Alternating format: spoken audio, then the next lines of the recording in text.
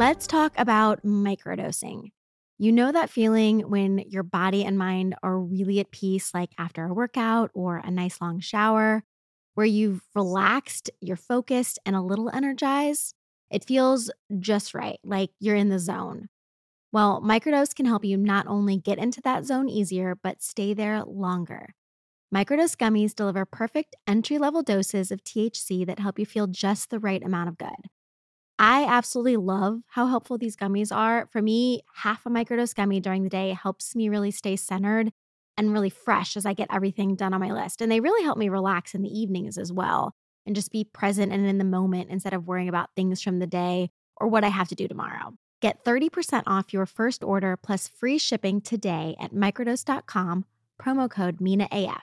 It's available nationwide. That's microdose.com, promo code MINAAF for 30% off and free shipping. Microdose.com, promo code MINAAF.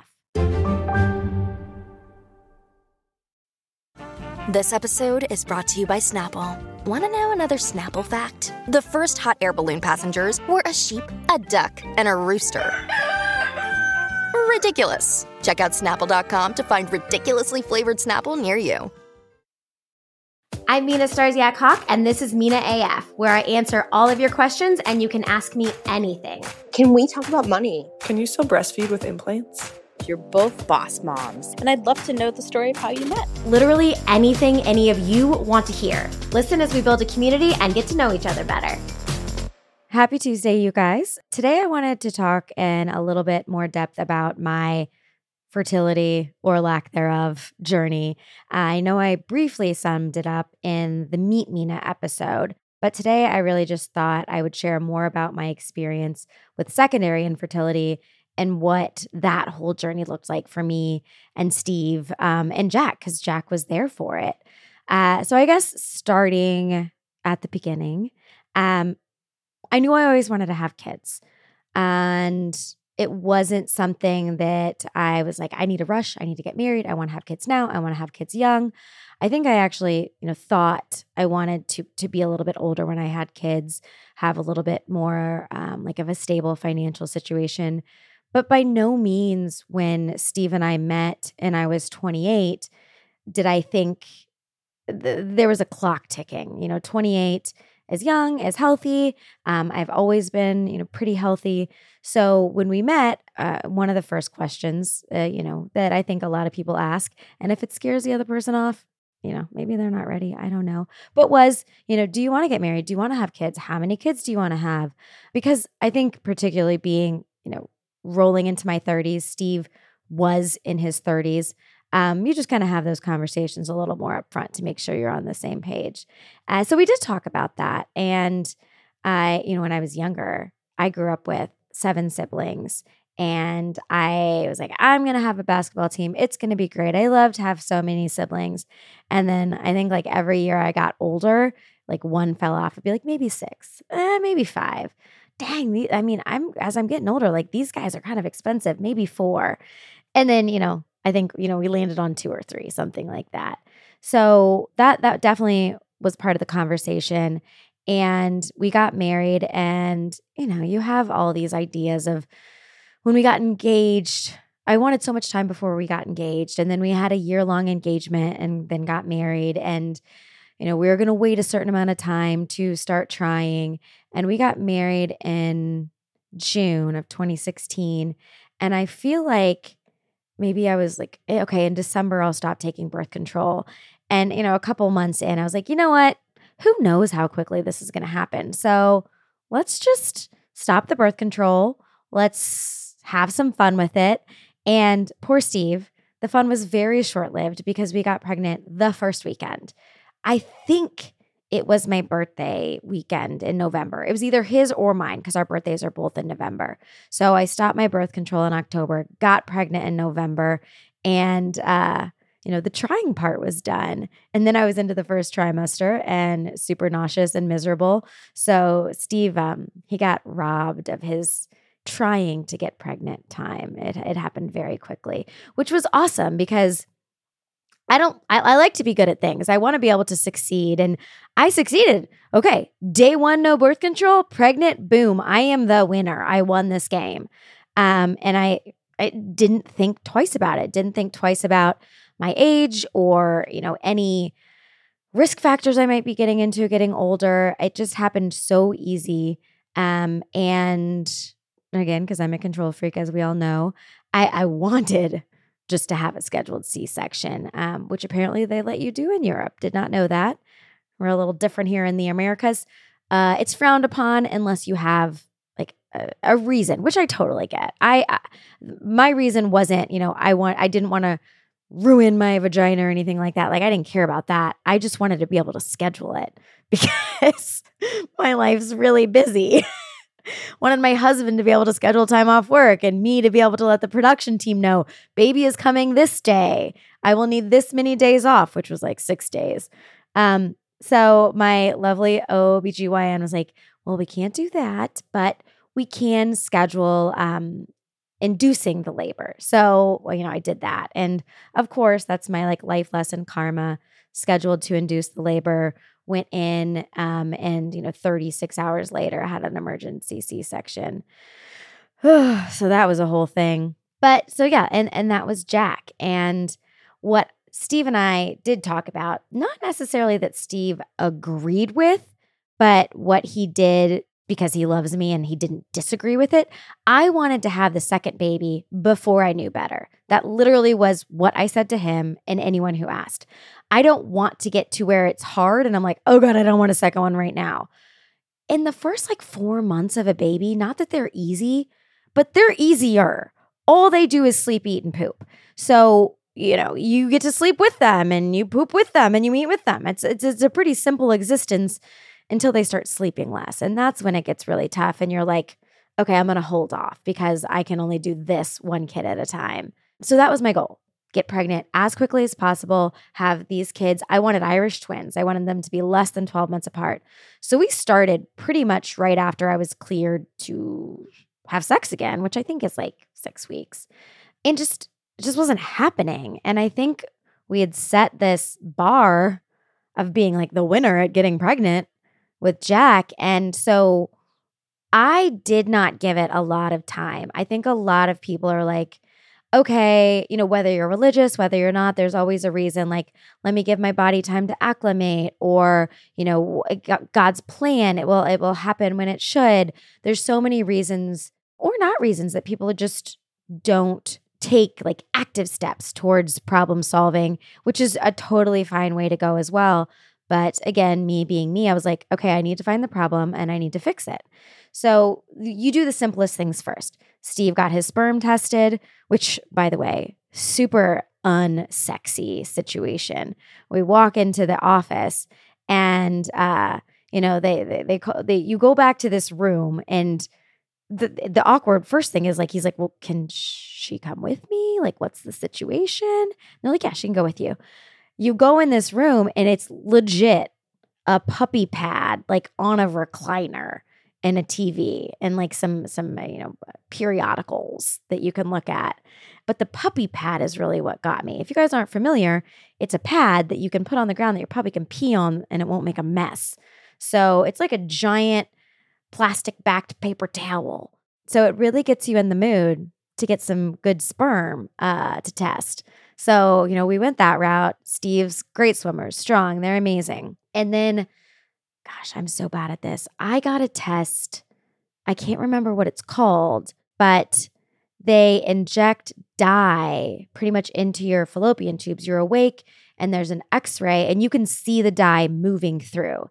And it kind of does two things. So the way it was explained to me is it checks to make sure your tubes are all open. So if you're dropping an egg, it's going where it needs to go.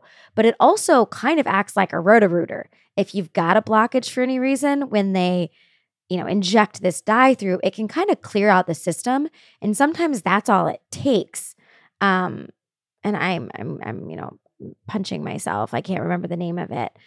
So I did that. And I had a very, very small blockage just in one tube.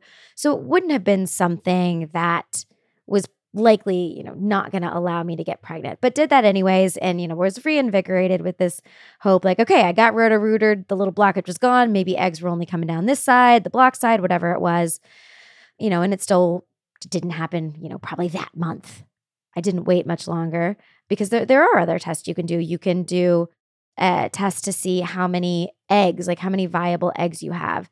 And there's a lot of controversy around its accuracy. Some doctors will swear by it and some are like, you can do it. It can be informative, but it's not really, the Bible. So I went ahead and tried that. And if you guys have watched the show and followed my social media, that was when I had my appointment with my first fertility doctor, who told me, and Steve, live on camera with my production company, because that's how I roll, you ain't got no good eggs. You're never going to have a kid on your own. You need to think about an egg donor.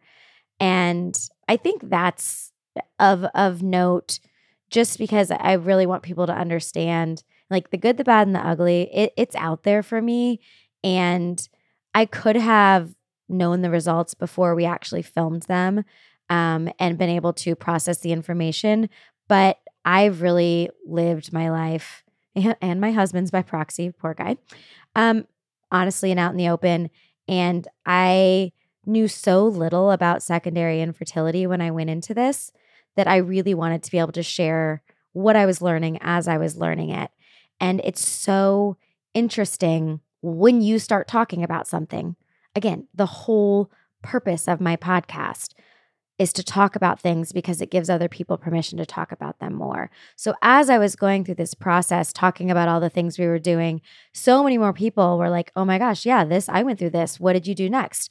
Let's talk about this. And I think if you haven't gone through it, once you do, you realize how many people, like friends, family, acquaintances, that have actually gone through the same thing, whether it's primary infertility or secondary infertility, IUI, IVF, all these initials. It's really, really common. So live on camera, that's what he shared. He was like, your eggs aren't any good. I think I skipped the IVF, IUI part. I'm trying to remember the order of operations. So fudge. Yeah. Okay. So I did IVF before he said my eggs were no good. So I did the test and I had like little to no eggs. He was like, you don't have a whole lot going on in there. And because you don't, I didn't know this, so I think a lot of people probably don't. You are born with the amount of eggs you will have your entire life. So based on how your cycle shakes out, how many eggs are released each cycle, that determines when they run out pretty much, which is wild to me. Like literally when you're a baby, your body knows the amount of eggs it's going to have its whole life. And, most people run out in, their late 30s, their mid 40s. So this test was like, yeah, you've run out and you're 32. So let's not waste any more eggs on cycles where we're just trying with sex. Let's take a little more control of this. Let's do the IVF process. And, in a nutshell, it's really, let's, shoot a bunch of hormones into these eggs. Like you want bigger chickens, jack them full of hormones, you get more product. That's pretty much what we're doing, people. Jacking me full of hormones, getting the eggs like as juicy, as big as possible, and then trying to pull that egg out and make sure the sperm gets to it in a petri dish. And then ideally the sperm gets to it. They like each other. They stay alive for enough days for that to then go back in your body and you ideally carry a baby full term. So went through that process. And the IVF process is, I only had my experience, so I can't speak to everyone's, but going into it, I think the stereotypical, because it's probably common, it's tough. Like your hormones are all over the place because you're injecting yourself with them. And because your hormones all over the place, maybe your emotions are a little bit more awry. You're also just having this mental challenge of my body's not doing what it was, quote unquote made to do. And I'm having to do this medical stuff. And then your husband who's trying to support you, but is not in your shoes. Just so many layers. And I had a really, Steve was a great support system when I was doing it. I didn't feel like I had as many of the big hormonal swings that a lot of women do feel. So I think I was probably lucky in that regard because it wasn't quite as challenging emotionally. The first shot, oh my God, I was the biggest baby. And like record the first shot and I'm like, ow, that hurt. And then you're like 500 shots in and ain't no thing. But I was super open with that as well. I have videos of Jack. He's, probably like 8 months sitting on the counter next to me with, my vials and the different, you got to, you get the needle and then you actually put the needle, or you get the syringe, then you take the fake thing off, you put the real needle on, you mix the blank liquid with the juicy liquid, and Jack would just sit there and watch all of it. And he was under a year old.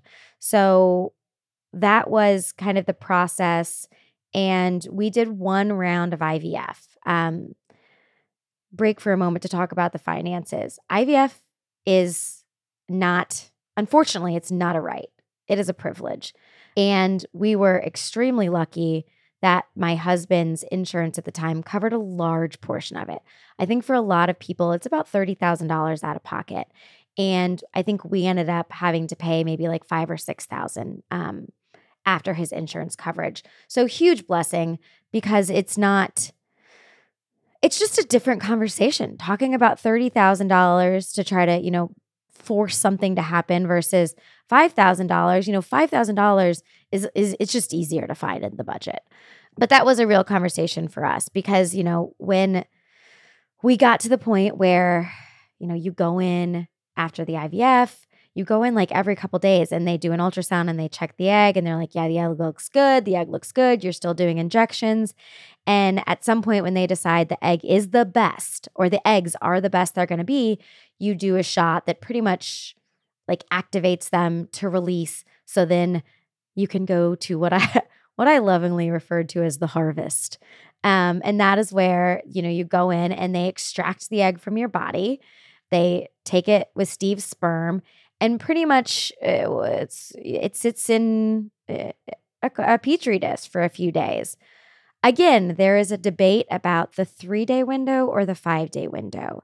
So some doctors wait 3 days to put it back in the body. Some doctors wait 5 days. My doctor waited 5 days, and the layman's term, the what's going on is you want to make sure that the egg and the sperm come together and are starting to do stuff. They're starting to dance, and sometimes they start to dance and then they stop. And sometimes they never dance. So the idea is, okay, if they're dancing at day 3, do we go through the trouble of putting them back, or do we wait a few more days and then put them back if they're still dancing? Some doctors feel like they have a better chance of continuing to dance if they go back into this more natural condition at day 3. I believe the update mine on day 3 were they were doing stuff, but by day 5, when we were supposed to put them back in, they no longer were. And that is when I had, my husband and I sat down with my doctor and said, this round failed. What you had, it was really hard to hear. And it's not my doctor's fault. And I appreciate his candor and his blunt nature, because no one wants to hear this 20-minute spiel about we've tried everything and it's not your fault. Like, what's not my fault? Okay, this is what it is. This isn't going to work for you. We need to try something else. So it was that direct. You have no good eggs. We can try this again. The likelihood of success is slim to none. And I actually asked him, I said, what's slim to none? Are we talking 3%? Are we talking 30%? Because those are different. 30%, okay, maybe let's try again. Maybe let's find the money and go through the process. But his answer was, it's the 3%. It's probably 0 to 3%. And that was a really hard pill to swallow. I think for Steve and I. And, as is life, we had this appointment. We had driven separately because I had to go to work after. He had to go to work after. So, kind of crying, hug, say we're going to figure this out, go to our separate cars. And I'm sure he had his own process and breakdown and whatever it was. But I just sat in my car and bawled, because it was this whole like life that I had planned, I built my entire house. I designed my floor plan around at least 2 kids. There's 2 rooms that share this really cute bathroom, and around the corner is the playroom where they can be together. And I mean, it was just so many things based on what I had thought my life was going to be. And much like when I found out, I wasn't going to get pregnant magically again the second time, it was an adjustment period. And then the conversation, that night, we went home this whole binder about egg donors, which is an amazing thing that people do. They provide an egg for you that they would put Steve's sperm with, and then they would put that in me. And it brings so many conversations to the surface that not only make you think about what you want as far as children, but really your values and how you put value on things and judge them. And that's why I think the question of adoption is so challenging. And the people that do it they're saints. They are. And people do it for so many different reasons. But this idea of, do you look at it as, okay, then we're going to have this kid that's only half mine. It's Steve's, but it's not mine. Or is it mine? Because I carried it. And does any of that stuff matter? And if none of that matters, why not adopt a child that needs a home instead of going through this process? And I think the conversation is a very personal one, and it's very different for everyone. And I think a lot of people place judgment on other people for what that conversation looks like or what they think that conversation looks like, because there is a lot of shame, I think, put on people who go through this extensive process that costs a lot of money and a lot of time to make something happen that's, forced by science, when there are so many children who need good, loving homes. And those things, I mean, they're not mutually exclusive. It's so complicated. And if you haven't gone through it, please try to reserve judgment, because while it was definitely part of our thought process, the decision we landed on to not go with an egg donor and to not adopt is unique, and it's our own. And honestly, I probably couldn't even sit here now and explain to you how exactly we got there. It's just what felt right for us, and no one else can ever be us. So no one else is really going to understand that. This show is sponsored by BetterHelp. We all have different stressors, some big, some small, that we carry around and that really weigh us down. And when we keep them bottled up, it can start to have a negative effect on us. Therapy is a safe space to get things off your chest and to figure out how to work through whatever it is that's weighing you down. For me, therapy has been so helpful, really learning those positive coping skills and to be the best version of myself. I know myself better and how to set the right boundaries that really work for me. So if you're thinking about starting therapy, then give BetterHelp a try. It's designed to be convenient, flexible, and suited to your schedule, and it's entirely online. Just fill out a brief questionnaire to get matched with a licensed therapist, and you can switch therapists anytime for no additional charge. Get it off your chest with BetterHelp. Visit BetterHelp.com/MinaAF today to get 10% off your first month. That's BetterHelp, HELP.com/MinaAF. So what we decided to do, we were looking through this egg donor information binder that was pretty thick, and talking through all these conversations. Do we want to do that? Should we just be happy with one child? Because if you go through any kind of infertility treatment, that's the other thing you get a lot of. I couldn't even have one. You should feel lucky. This is God's plan. You already have one. Why are you trying so hard again? And again, I just don't get it. I don't get the judgment. I don't get why you care what I'm doing. Is your life not busy enough? Because my life is so busy. I do not have time to pay attention to what you are doing, let alone judge what you are doing, let alone tell you the judgment I feel about what you are doing. So let's just all be a little bit nicer, guys. So we talked through all that ad nauseum, and at some point along the conversation, I think I mentioned, let's just get a second opinion. That's what people do. You always get a second opinion, and maybe the other doctor is going to tell us the exact same thing, but let's get a second opinion before we make a decision. Let's get more informed before we make a decision. People, get informed. Not necessarily about infertility, about anything before you make a decision, before you make a judgment. Search for information or shut up. So went to the other very well-known fertility specialist in Indiana. There are two. There are a lot, but there are two that are like the guys. And I went to the second one. We sat in his office, explained the process. We'd sent all our labs, all our test results, everything that had happened. He had reviewed it. And sitting in his office, he said, pretty much, your first doctor he's not wrong. You're not a great candidate. This isn't a great situation, and your odds of success aren't amazing. That being said, we can try. We can try other things. And usually people start with IUI because it's a lesser costly and lesser intensive process, and then they go to IVF. We jumped straight to IVF. A, because a large portion of it was covered financially, and B, because I didn't want to waste any more eggs I was just throwing everything at it. Like, we're going to go big. So we're not wasting any more eggs with cycles on IUI. IUI, in a nutshell, is the turkey baster method.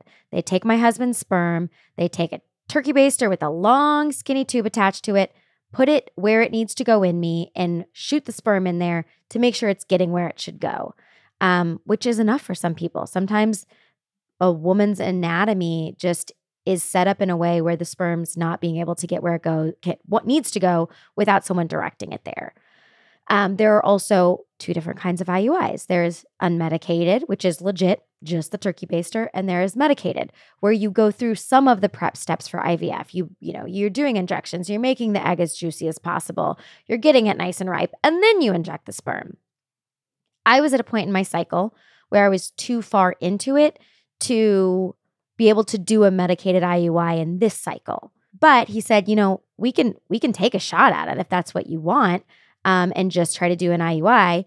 We'd have to wait till your next cycle to start the medication in time to do an assisted IUI and really get your egg nice and juicy. I'm so sorry if any of you guys don't like the word juicy. Now that I've said it a bunch of times, I'm really feeling some kind of way about it. We decide to try the unmedicated IUI. Honestly, it just seemed like there wasn't really a reason not to. The reason not to would be finances, and that's a situation a lot of people are in. I think a medicated IUI is probably around $5,000. Ours unmedicated, I can't remember. I'm not going to pretend I can, but it was maybe a couple thousand, $1,500, because really what the process looked like is I continued to come in for ultrasounds to see what my egg was doing, to see when it was the most and best prepared to receive said sperm. And then you still do like the trigger shot that, drops the egg, like makes it go where it goes, where they put the sperm in it. I clearly did not go to medical school, you guys. And you take the shot, you come into the office, I think it's 24 hours later. So whether that's a Saturday or Sunday, these people are in the office, they are there for you. And Steve's sperm is retrieved from him manually on his own, or with you guys can have the assistance of a friend, partner, whatever you need. And they literally put it in a beaker and say, hold this in your fist. And you're like, what? I just hold it. They're like, yes, it needs to stay at the temperature of your body. Hold this in your fist. And that's what you do. I think they maybe like put it on a spinner to shake it up or something. I could just be making that up. And then they take this thing. It's like a pipette. It's a little turkey baster with a long tube attached to it. And they put the sperm in that little baster and kind of, work the tube however they did. I can't remember, up to where it goes in me, inject, squeeze the sperm out. And then they're like, now just lay there. Like, let gravity work. So you're literally laying kind of like at a declined angle, chilling for 20 minutes. And there was like a piece of paper with like directions that were just so funny. Oh my God, I'm going to have to find this and put it in the show notes. But it was like, the directions afterwards, it was just so funny because it was about like sex and like the position or staying in a decline. I don't know, something silly that felt very like a given, but clearly wasn't, or they wouldn't have need to print it out a paper telling you what to do. So that's what you do. And then you wait. And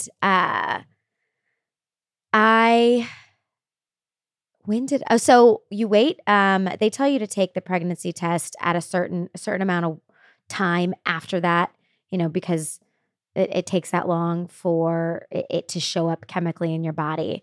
And, I don't know if anyone actually waits the allotted amount of time, but it was easily like 4 or 5 days before I was supposed to do it.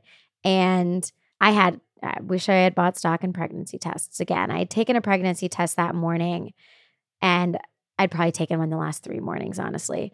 And I was like, I swear to God, there's a line there, like the way the lines are supposed to be. And I was like, and if you look at it too long, if you let it sit too long, you can get a false positive too. It does weird stuff. So that had happened that morning. And I was like, I feel like I got to do this again today. And it was, we're filming pretty much full time, and we have like crew lunch. We all eat lunch together so no one disappears and wanders off. And we were going to a local brewery for lunch, and I stopped at a gas station and I got a pregnancy test. And before lunch, I went into the bathroom, and I'm recording, waiting to see if a line appears, and it does. There is a line. It is for sure a line. And I'm like, you've got to be effing kidding me. Like, no way. And I go out, and again, how many times I have to say my poor husband in life. He's not been the first to know I was pregnant either time. My producer was walking in, and I'm walking out because I'm like going to find him. And I say, I just took a test. I'm pregnant. You have an hour. You have lunch to figure out how you want me to tell Steve if you want it on camera, or like to get cameras. I'm telling him. So y'all got to figure it out. And he's like, what? Hey, I don't know what to do with my hands. What's happening? You're pregnant? Oh my God, this is amazing. What do we do? And so we're like trying to figure out how to get Steve on camera without it being like weird. And we do these things, they're called pickups, which is kind of like after the fact if you need to answer a question, whatever. And so I'm texting Steve, and I'm like, Boo, I'm so sorry. I know this is last minute. I try to respect your schedule. We have to do a morning beat pickup at the house after lunch. Like, they're asking for it. They need it now. And he's so annoyed because I'm just really completely exploding his day, saying we need to film a quick scene at home. And of course, he agrees begrudgingly. So he's kind of cranky about it. Like, he's doing it, but not, you can tell he's upset. And I think I was making like overnight oats. Cause like I need to do something with my hands. What are we doing in the background? And Jack's sitting on the counter, and I think I was just like, I was rambling. I was talking about stupid overnight oats or something. And I was just like, I'm pregnant. And he was like, what? And I was like, I'm pregnant. I took a test. I'm pregnant. And he was like, are you, oh my God. Like, I don't know if he thought like me processing it. It was like, he was processing at that time. And so, we got it all on camera, me telling him, which is, so magical to have long-term. And that was not the end. In my head, that was the end. It worked. I'm pregnant. We got our miracle, our gift from God, our good karma, like whatever you want to call it. I got it. And I can control the universe. And this is all making sense again. But you go to your doctor, and they do an ultrasound, in my head, to hear the heartbeat. You do your first ultrasound. It's exciting. You're going to hear the heartbeat. And of course, I invited the whole camera crew to come along because this is the next big exciting step. Steve and I drove together. We're holding hands on the way up to the north side. It's like a 45-minute drive. And I can't remember what he said, but he said something that for the first time in 8 weeks made me realize that this wasn't to go hear the heartbeat. This was to go see if there was a heartbeat. And I immediately, like my stress reaction is I sweat. I immediately started sweating and was just white knuckling his hand and the door handle. Like, how did this never cross my mind? How did I do this to myself? How did I set this up where I have not only the 10 people that are going to be in the room to see if my baby is alive, I planned on sharing it live with the whole world. And having this conversation out loud with Steve and just like, Jesus, oh my God. I don't know what to do with my hands. My brain has been broken. And we talk about, do we do this? And I get into the actual like facility, all the production crews there. And I come in and I was like, I didn't realize till 5 minutes ago that I might not be pregnant anymore. And they're all like, yeah, no, like this is a big deal. And so everyone realized it except me, everyone. Failure was not an option, which I think that mentality has gotten me so far in life. With it not being an option, is just the only option is figuring out and succeeding. But I have zero control here. And my doctor had clearly thought about it because he requested Steve and I come back into his office without the cameras and said, you might not be pregnant. And I'm like, I know, turns out that might be true. Didn't realize that till 5 minutes ago. And he's like, so what we can do is do an ultrasound first and see. And then you can film it because this is a big thing. And it's a big thing in a positive and really negative, sad way if you're not. And pretty quickly, I mean, Steve and I have kind of always been on the same page. I said, this is my thought process. If we go in and do this ahead of time and I'm pregnant, that's so amazing and that's so special. And I'm going to be so happy and I'm going to want it on camera and I'm going to have to fake it on camera. Fake that joy and happiness. And I'm not an actress, y'all. I'm not good at it. And the other option is we go in without the cameras, we do the ultrasound, and I'm not pregnant. And my world is devastated, and my husband's world is devastated. And am I just not going to share that? The whole point of this, being on the show, having the platform, doing the podcast, is to share it all and to give people the real whole story. So then I'm just going to have to act sad on camera. And it's easier to act happy than it is sad. Like, not just sad, like, I mean, complete, I don't even know, because I didn't have to feel it. But that was my thought process. And it happened very quickly. And I said, are you on the same page with me, babe? And he was like, yes, whatever you want to do, I support you. So we all headed in.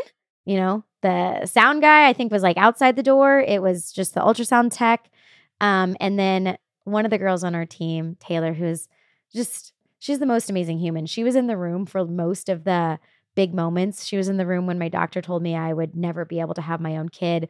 Poor thing, just sitting in a corner crying. And I think she was in the room. I can't remember this time, but it was just a couple of us. And it takes a minute. It takes a minute to find the heartbeat. And then every ultrasound after that, it takes a minute. And it's like panic inducing every time, particularly when you have that new ultrasound tech that's like, I can't find it, but I'm new. So let me go get someone. Are you just faking me out because you can't find it because it doesn't exist? Or are you really just new? Because sometimes they're just new and they can't find it.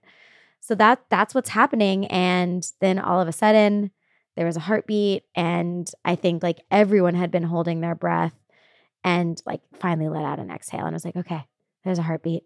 This is amazing. And that was Charlie. And the rest is kind of history. There were those moments of panic when you got that new ultrasound tech. But other than that, it went incredibly normal. Two funny stories. Well, the first one's not really funny. It's kind of upsetting, but it leads to a funny story. We did the 11-week blood test to find out the gender. So at 20 weeks, they can see the gender usually. At 11 weeks, the blood supply of the baby and of the mom are separated enough that you can get baby blood and figure out if it's a boy or girl. So again, control freak, wanted to know right away. We did the blood test with Jack. And I knew I was going to be getting a call saying, you've got a boy or you've got a girl. And I was in the middle of a reveal. And I see the phone ring and I was like, you guys, I got to take this. Because again, in my head, it was just, it's a boy or a girl. Like both things are happy. And I get to come back and I'm like, announce the sex or not. I don't know. Be like, I know. And I can't tell you guys. So I go in, I pop into a bathroom to take the call. And the conversation goes something like this. It's a boy. And we know it's a boy because an abnormality came back on his genetic screening and he has Klinefelter syndrome. And Klinefelter syndrome is where they have 2 female chromosomes, and start explaining to me in a nutshell what that means. And I'm in the bathroom panicking. So it's not like it's a boy, it's exciting. I have to tell you it's a boy because only boys have this genetic disorder. And the gist of it is you can develop more breast tissue, more curvy hips, so more like feminine qualities. They are genetically predispositioned to be very tall, to have some other, small things that are of issue. But the biggest thing is they are sterile. They will never be able to have children. I was like, okay. We have one room left on this reveal. And there are other humans here so I come out and and all I said was, it's not okay. I'm not okay. We need to finish this and I need to go. Warmer, sunnier days are calling, and you can fuel up for them with Factor's no prep, no mess meals. Meet your wellness goals in time for summer thanks to the menu of chef-crafted meals with options like Calorie Smart, Protein Plus, and Keto. Factor's fresh, never frozen meals are dietitian approved and ready to eat in just 2 minutes. So no matter how busy you are, you'll always have time to enjoy nutritious, great tasting meals. Make today the day you kickstart a new healthy routine. What are you waiting for? With 35 different meals and more than 60 add-ons to choose from every week, you'll always have new flavors to explore. With delicious options from breakfast to dessert, you can stay fueled all day long with easy and nutritious options. Plus, with premium ingredients like filet mignon, shrimp, and blackened salmon, Factor meals are a real treat. I love the convenience and the variation of Factor's different meal preferences. Whether it's managing calories, maximizing protein, or avoiding meat, crush your goals this May with Factor. Head to factormeals.com/MinaAF50 and use code MinaAF50 to get 50% off your first box plus 20% off your next month. That's code MinaAF50 at factormeals.com/MinaAF50 to get 50% off your first box plus 20% off your next month while your subscription is active. And everyone was like, started saying I was like, no, I'm going to put my big girl pants on for 5 minutes. We need to finish this and I need to go. And I called Steve and I was like, I need you to come here. I'll be done in 5 minutes. And we did. And probably none of you, apparently maybe I am a good actress. He walked in and I was like, and I'm sure he was terrified because he could see something terribly wrong on my face. And I'm like, we need to go out to the car. And we get in the car, shut the door. And I think the first thing out of his mouth was like, I didn't do anything. And because he thought he was in trouble. And I tell him what the doctor told me. And we are already Googling information about Klinefelters, different benchmarks at ages, different problems, support groups for children with Klinefelters, support groups for parents with children with Klinefelters. Because kids are mean anyways. Like my son is going to maybe have breasts and hips. And even after that, they're not going to care for a long time, but he's going to be sterile and he's never going to be able to make his own family in the way that he's not going to have the choice to make it in this way. He can make it a million other ways. And we go home. I think 2 hours passed and I get a phone call and it's like, oh my God, we're so sorry. He does not have Klinefelters. He has Jacob's syndrome, which is 2 male chromosomes, not 2 female. And these are the things that you're going to have to understand and manage. And the biggest thing is they are significantly taller than other children. Between 4 and 6, they grow exponentially more than their peers, and their average height is 6'4". They experience higher incidence of adolescent acne more aggressively, and they may experience higher incidence of ADHD, which boys tend to anyways. And I'm like, that's it? My boy's going to play basketball? Okay, cool. We're cool? Are you kidding me? Not sure how that mistake was made, but either of them, it's no fault of our own. It is a completely weird, pretty much when the DNA is multiplying, something stuck together and then it kept multiplying wrong. That's all that happens. And it's completely out of anyone's control and it's incredibly rare. So that's the not funny part of the story. The funny part of the story is once I'm pregnant with Charlie, we do the test at week 11 and I'm waiting to know the sex. And there's a portal, there's all these health portals. And the information was supposed to be dropped into the portal on Friday, and I was supposed to be called and told the information. And, I was like, I think it was Monday, and no one had called me. I'm like, well, maybe it dropped in late Friday. And so I log into the portal and I check, and I'm like, oh my God, the results are here. You've got to be kidding. We're having another boy and he has Klinefelters. Like, what are the odds? This is crazy. And Steve and I had agreed to look together. So I'm like, do I tell him? Do I pretend I didn't check and wait for the call? And Jack and I are on a walk, and I'm recording myself telling Jack that he's going to have a little brother. I have also in this time, Amazon purchased 3 different, a tank top, a shirt, and a jacket or a sweatshirt for Steve that say, mine say boy mom and his says something about him having a little brother. And then I think I told Steve, I admitted, I was like, babe, I peaked. We're having a boy and he has Klinefelters. The odds of this are 1 in 10 billion. And then I get a phone call later in the day from the doctor's office, and they're like, we have the results. I was like, I know, I checked. How crazy is this?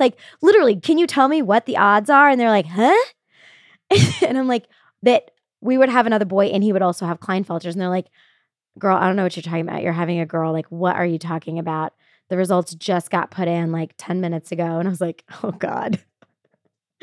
I announced to my whole family and bought merch for being a boy mom exclusively. So, yeah, that's the whole story. Steve and I are done having kids. We, talked through options. I've been on birth control since I was 17. And while there are benefits as far as significantly reducing ovarian cancer, if you don't need to be on it, it's just better for your body not to be having more drugs. So Steve ended up getting a vasectomy, which for men is a very simple procedure. You walk in, you're awake, you kind of drop trow and they give you some laughing gas, and then, your sperm it's not active anymore. And that's about it. Ice pack, chill for a couple days, which can be reversed 100%. But again, if you didn't know yet, I'm a control freak and a planner. And I was done. I was like, I'm not gonna tempt fate. I'm not gonna there are parents out there that are humans that I am not, that I do not have the strength to deal with some of the things that can come with having a child at an older age. And I can't even begin to understand how amazing those humans are. And I know myself, and I'm terrified that I'm not one of those humans. So I'm like, we're going to call it quits while we're ahead. And recently, I actually had an ablation, which is where they pretty much they just laser your insides. So it's burned, so you don't have a period anymore. And it's done for a handful of reasons. But my period after being on birth control for so long and then just being pregnant was my what was apparently my normal period. I don't know how I was alive every month. And it doesn't make everyone's period stop. Just, a PSA there. But so I had that done, and they typically won't do it for you unless you're 35 years or older, because it will make it impossible for you to have kids moving forward. So we are all done. We have our 2 amazing babies that are now 4.5 and 2.5 and not really babies anymore.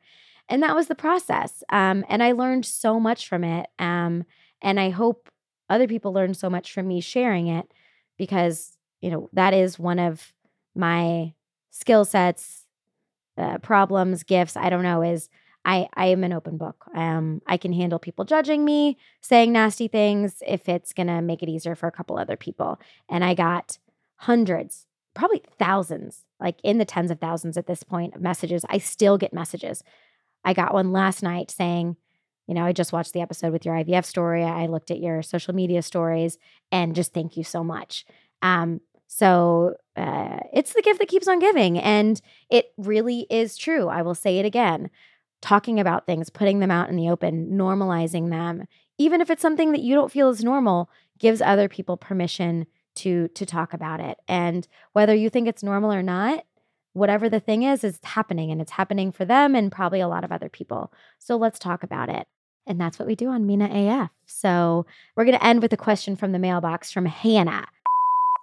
Hi, Mina, fellow redheaded mom of two here. And my question is mainly how, as a parent of two littles, my boys are a fresh 2 and 9 months old, so I'm in the thick of it. How, as a parent, are you able to balance raising your children and still following your passions in life? I think that's a really good question, and honestly, one I get asked a lot. One my husband gets a little peeved that he doesn't get asked ever, because in our household it is very. I'm not going to say balanced because everyone finds their own balance, but it is shared actually fairly 50-50 most of the jobs, particularly the parenting. Um, and the first thing I want to say is that it's with so much help. I have amazing friends. I have amazing family. The first nanny we had, Hannah, it was a godsend, and is still a member of our family, even though she moved back home. Meg, who we have now, will always be a member of our family. And those were two people who loved and love my children. I'm not going to say as if they were own because they don't know that love yet. They don't have him yet, but as good as they know as if they were their own. And, it's just having those people really does make a difference. Single moms, single dads, single parents of any kind are the superheroes of the universe. But I think the biggest thing for all of us is getting over the guilt of doing what we want. Because even saying it sounds kind of shitty, like, I'm going to do what I want. And it's not in a bad way. And I mean, it's kind of cheesy, but it's not wrong. Like, you can't pour from an empty cup. You can't give other people support and love and compassion and anything if you don't have it. And how do you get it?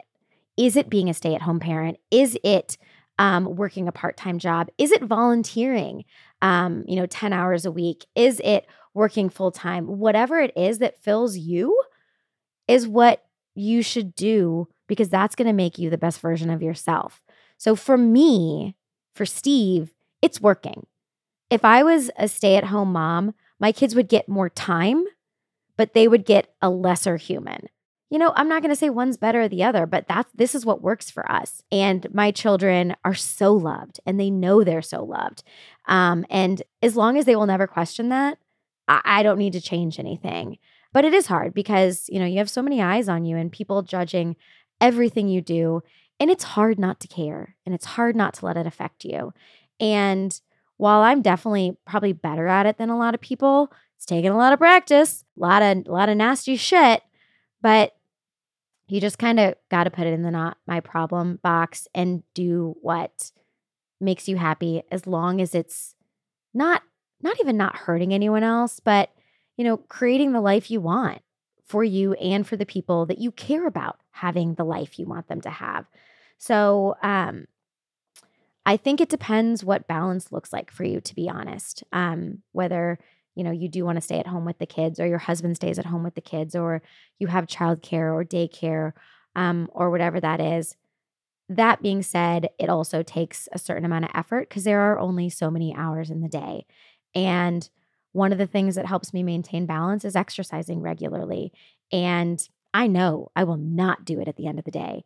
And my day with other humans that it matters, their days need to start. Jack is at school at between 7:30 and 8. And I take him, and I love taking him. I could make a different choice, and I could get up later and I could work out. Someone else could take him to school, but that is where I find balance. I love that time. So I get up at 5:30 and I work out, and it blows. Let me tell you, don't like it. It's early. I love my sleep. I would sleep all day. I can nap anywhere. But that's what gives me balance, because there's been periods where I haven't worked out, and it not only affects me physically, but it really affects me like mentally and emotionally. It's a good outlet for me. And it is, scientifically proven that it does help your mood, your mental health, all those things. Getting sunlight earlier in the morning, all these things help your circadian rhythm, just your overall like mental health. So I add extra hours to my day when, other people might be sleeping. And maybe that looks for you like, you stay up late after the kids go to bed. I don't. I go to bed very early. As soon as the kids go to bed, Steve and I are in bed. But I guess all that to say, I don't want anyone to think it's just easy. It's not. And it's a recurring conversation. We go back to it at least every couple months. Is this working? Steve and I just had the conversation recently because the mornings have been kind of hectic. And he said, I know you love taking Jack to school. I like it as well. And I don't want to take that from you. But would it be helpful if we alternate weeks? And I was like, you know what? It might be. And I think it also helps us appreciate what the other one is doing because, Steve's just at home chilling. I'm sure he's not. I'm sure he's putting the dishes away from last night and, changing Charlie's diaper whenever she woke up and he's getting some work done. And so, I had that time last week because he took Jack and I was like, oh, this is really productive time for me. So it's not something that you're going to figure out once and then it's going to work forever. You need to keep going back to it. You need to keep having conversations with yourself, the people involved in the balance, and it's just going to keep changing. So don't be too hard on yourself and try not to give an F what other people think. Care about what you think, care about the people you care about think, and beyond that, just try to block it out because it doesn't matter. It's all just noise. So that is actually how we're going to wrap out this episode of Mina AF. I hope you all enjoyed this episode. I hope, despite the fact that a lot of my medical terminology was significantly lacking, it was still educational for you. If you know someone, if you have a friend that's going through this and want to support them, I think the best thing you can do is to say, hey, I did a bunch of research and this is tough probably. I'm really sorry. I don't know if there's anything I can do, but if there is, let me know. And that's it. That'd be nice. That's helpful. I think for anyone going through something challenging that you can't relate to. But I think a lot of people try to find common ground, which is normal to say, this happened to me. I get what you're going through. But I think in a lot of cases, while that's well-intentioned, it doesn't really have the intended effect. So just saying, I don't think I can fully understand that, but I do love you and I care about you. So I think about you. Let me know what I can do if there is anything. If not, just, code word, bad day, pineapple. I'm hormonal because I'm going through IVF, whatever it is. But other than that, great question, Hannah. You guys, I want more questions, the mean questions, the annoying questions, the ones you don't think you should ask, the ones you wouldn't say to my face, whatever the question. Go to the link in the show notes, leave it in the mailbox, and let's talk about it. Let's suss it out. And thank you again so much for listening this week, you guys. This is Mina AF. See you next Tuesday.